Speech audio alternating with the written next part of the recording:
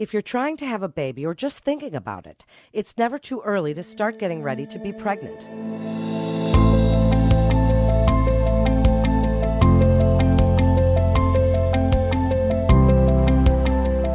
My guest today is Dr. Chantel Roedner. She's a physician with WakeMed OBGYN. Dr. Roedner, I'm so glad to have you with us. As someone who's had 2 babies and loved being pregnant, what would you tell a woman that she can be doing before she gets pregnant insofar as preconception care checkup? Who should have one and when? Of course. So really, when a woman comes to me for a preconception visit, we want to identify potential risks to both mom and baby and risk for the pregnancy. So it's my job to help to educate women about these risks and to identify any potential interventions or management that could help to encourage a healthy pregnancy. So ideally at this visit, I'm going to be assessing a patient based on her age and her medical history and potentially a past pregnancy history, which will help to guide me in my counseling for that woman. A question many women had, including me, is when you should start taking folic acid supplementation and how much should you be looking for when you're looking at all the prenatal vitamins at the store? So most prenatal vitamins will have anywhere between 400 and 800 micrograms, which for a person who has no significant family history of spinal defects, particularly spina bifida, or taking medications such as anticonvulsant medications for seizure disorders, those normal risk women should be taking about 400 micrograms of folic acid daily. Most prenatal vitamins are going to include this. However, if you have a patient who is at an increased risk for spinal defects, then we're looking at anywhere from 1 to 4 milligrams of folic acid daily. We're usually identifying these women at those preconception or early prenatal visits. So while we're talking about preconception measures a woman can take, what vaccinations should a woman planning to get pregnant get? Are there any she should not get if she's already pregnant? So ideally, a woman will have been vaccinated against varicella, which is the chickenpox virus, as well as an MMR, which is measles, mumps, and rubella. We will test for these titers to see if a woman has been exposed to it either via vaccination or infection history, having had chickenpox as a child, to see if she's immune. These 2 vaccinations in particular are not recommended in a pregnancy because they are a live attenuated virus. We avoid these vaccinations in pregnancy. And so if a patient is not immune to those 2 particular viruses, we would like for her to receive that prior to conception, at least 3 to 6 months in advance. Now comes the pregnancy, and it's such an exciting time, doctor. So let's talk about weight gain. How much weight should a woman gain in her 3 trimesters? Right. So ideally, we would want a patient to maintain a healthy lifestyle. So that includes having a healthy BMI or a body mass index. That would also include avoiding things that could potentially be teratogenic to a pregnancy. So avoiding drug use, alcohol, illicit drug use, harmful chemical exposures. It would also be encouraging a woman to maintain a very healthy diet. So that would include taking a prenatal vitamin that's high in minerals, vitamins, and folic acid. When a woman is pregnant, not everybody feels great, especially in the first trimester. Do you have some great advice for morning sickness and general nausea? Right. So nausea and vomiting of pregnancy is one of the most common complaints we get in the early pregnancy, and for good reason. People can be pretty miserable with this. Our recommendations are always to try to stay hydrated, even sipping small amounts of liquid throughout the day, whether that be water or electrolyte-rich fluids, juices, ginger ales. There are many sort of recommendations as to what people feel like works for them, but staying hydrated is very important.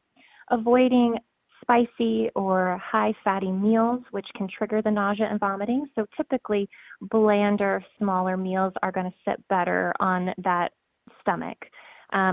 There are many people who use ginger tablets or ginger chews, and even antihistamines can help. In particular, an over-the-counter medication called Unisom, in conjunction with a vitamin called B6, can help women in that early first trimester who are suffering with pretty significant nausea and vomiting that's not controlled with just supportive treatments.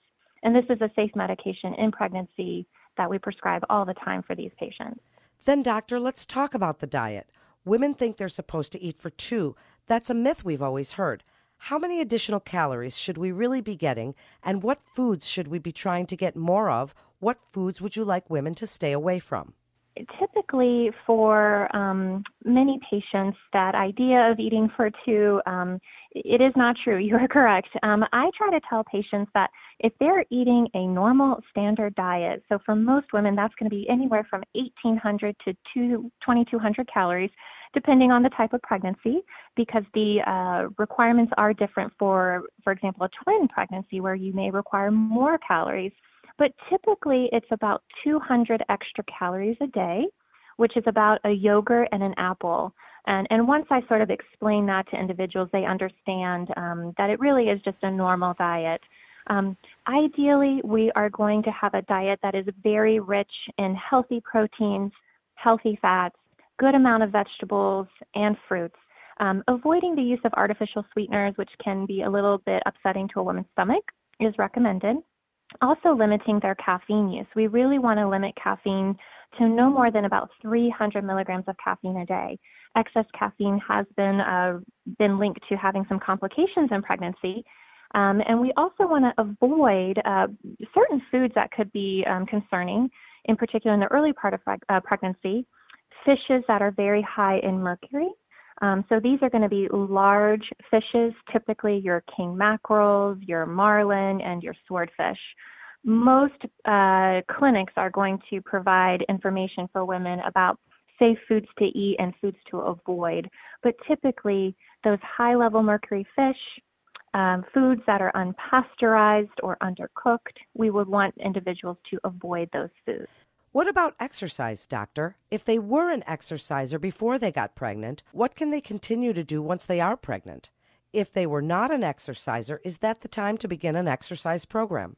Many women are afraid to exercise in pregnancy because they're not sure if they should or if it's safe. And I'm here to say that for most pregnant women that have a normal, uncomplicated pregnancy, it is completely reasonable to continue a healthy lifestyle that involved moderate intensity exercise prior to pregnancy. So that includes aerobic exercise and strength training.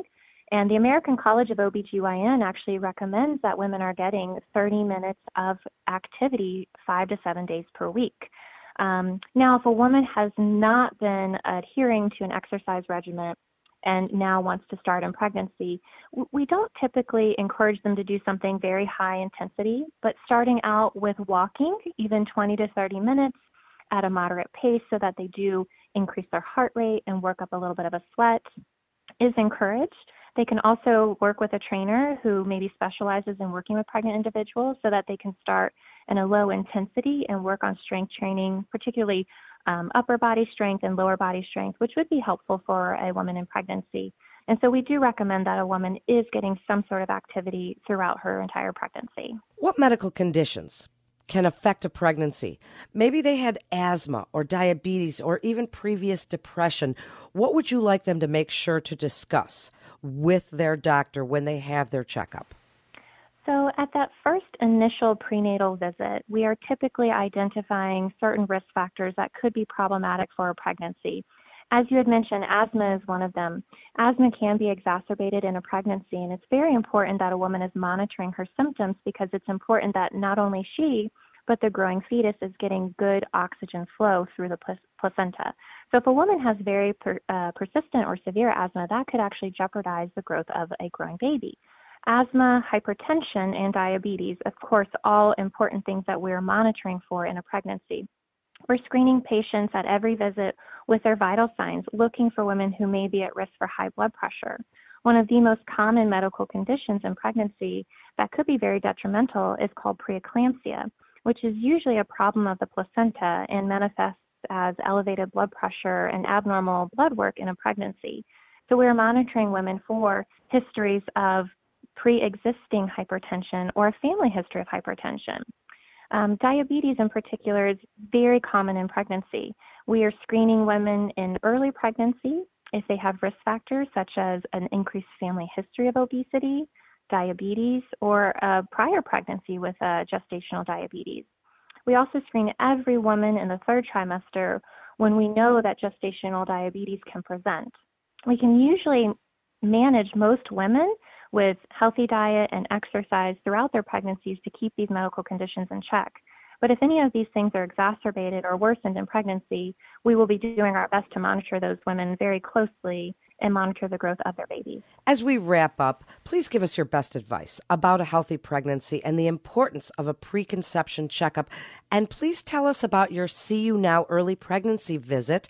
What kind of services are available? I think what I would like couples to know is that we are able to help to provide a very educational and helpful service through our facility at WakeMed at the See You Now visit. This is an opportunity for couples to sit down and answer questions, have any concerns addressed that they may be experiencing. For instance, if couples are concerned about a significant family history, a genetic history, particularly Down syndrome or cardiac defects, we're able to provide couples counseling regarding our management for those pregnancies. We can get them in touch with high-risk maternal-fetal medicine doctors that can help provide testing for certain conditions. And then we can also get them in touch with any other specialists that may be needed for high-risk pregnancies. I'd like couples to know that prior to conceiving, by making sure that they are living a healthy lifestyle, exercising, and avoiding anything that could potentially make pregnancy more challenging, they're providing themselves the best chance of having a healthy baby and having a healthy pregnancy. Thank you so much for being on with us today. I'm Melanie Cole with WakeMed Voices, brought to you by WakeMed Health and Hospitals in Raleigh, North Carolina. To learn more about the full range of services provided by WakeMed OBGYN, or to schedule an appointment, head on over to our website at wakemed.org/physician-practices-obstetrics-gynecology for more information and to get connected with one of our providers. If you found this podcast informative, please share on your social media and be sure to check out all the other fascinating podcasts in our library.